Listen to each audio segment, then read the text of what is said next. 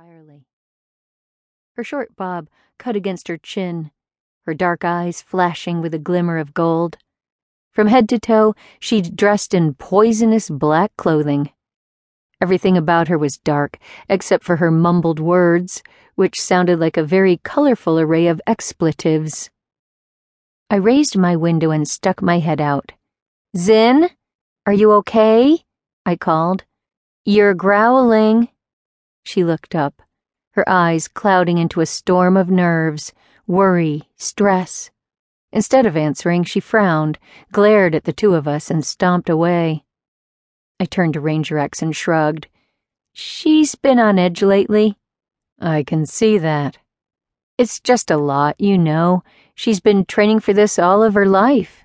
She might be the first female ranger. That's a huge opportunity, but also a huge burden. All eyes will be on her." "I know. She can handle it, Lily. Trust your cousin." I sighed. It was a day full of hope and a day full of terror. Change was hard, and the trials were no exception. "Good luck today," I said, resting my head against his chest. "You'll do great. I'll walk over with you if you'd like." He stroked a hand through my hair, and I felt him nod. Before he could respond, the comm device around his wrist vibrated, signaling a private message. "I'm sorry." He pulled his hand out of my hair, brushed a kiss against my neck, and stepped back from our embrace. "I have to take this." "Of course. You stay here. I'm going to check on Gus. Come down when you're ready." Ranger X dove into his conversation before I left, his voice rumbling through the room as I closed the door. I hurried downstairs as fast as my heels would carry me. As this was a highly anticipated event, there was more hoopla scheduled than ever.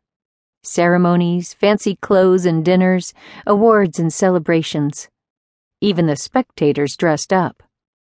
My cousins had kindly informed me that flip-flops were a no-go, so I dressed in formal wear for the occasion. To top it off, the trials would culminate in a grand ball, a masquerade-type event with gowns and tiaras and gloves. Very fancy, very exciting, very dramatic. The aisle had positively lit up with gossip and festivities the last few weeks, spreading enthusiasm from shore to shore. For now, I kept things simple with a spaghetti-strap black dress that landed just above my knees and a pastel pink shawl draped across my shoulders for a pop of color. I topped off the outfit with a set of new booties borrowed from Poppy. "Gus," I said, reaching the ground level of the bungalow. "You look nice." He glowered at me, looking up from his seat at the table in the middle of the storeroom. "No, I don't." He turned his attention back to the knife in his hand. The tip was jagged as broken glass and looked just as sharp, even from a distance. His fingers moved in quick, dangerous motions as he sliced through an exotic fruit on the table. I had no clue what he was making, and he didn't offer any explanation. Though Gus would never be the mixologist. He was the most knowledgeable person on the aisle when it came to ingredients and potions. I'd been learning just as fast as I could, but it was hard to keep up. A few months on the aisle didn't compare to a lifetime of Gus's experience. He lived in the storeroom, adored it. Every row, every shelf, every column.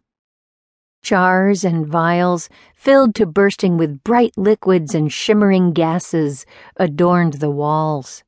Flower petals and herbs stuffed into glass canisters had been slotted carefully into every available nook and cranny. The room felt alive, filled with the ghosts of hundreds and thousands of formerly growing, breathing plants. "What are you making?" I sat down next to him, the small patterns of cut vines and leaves, a good distraction from Ranger X's murmurings upstairs. "I'd love to help." "None of your business." "It is my business. I'm the mixologist. I should be learning from you." Gus threw his hands up in the air. "Fine, then help." I reached over,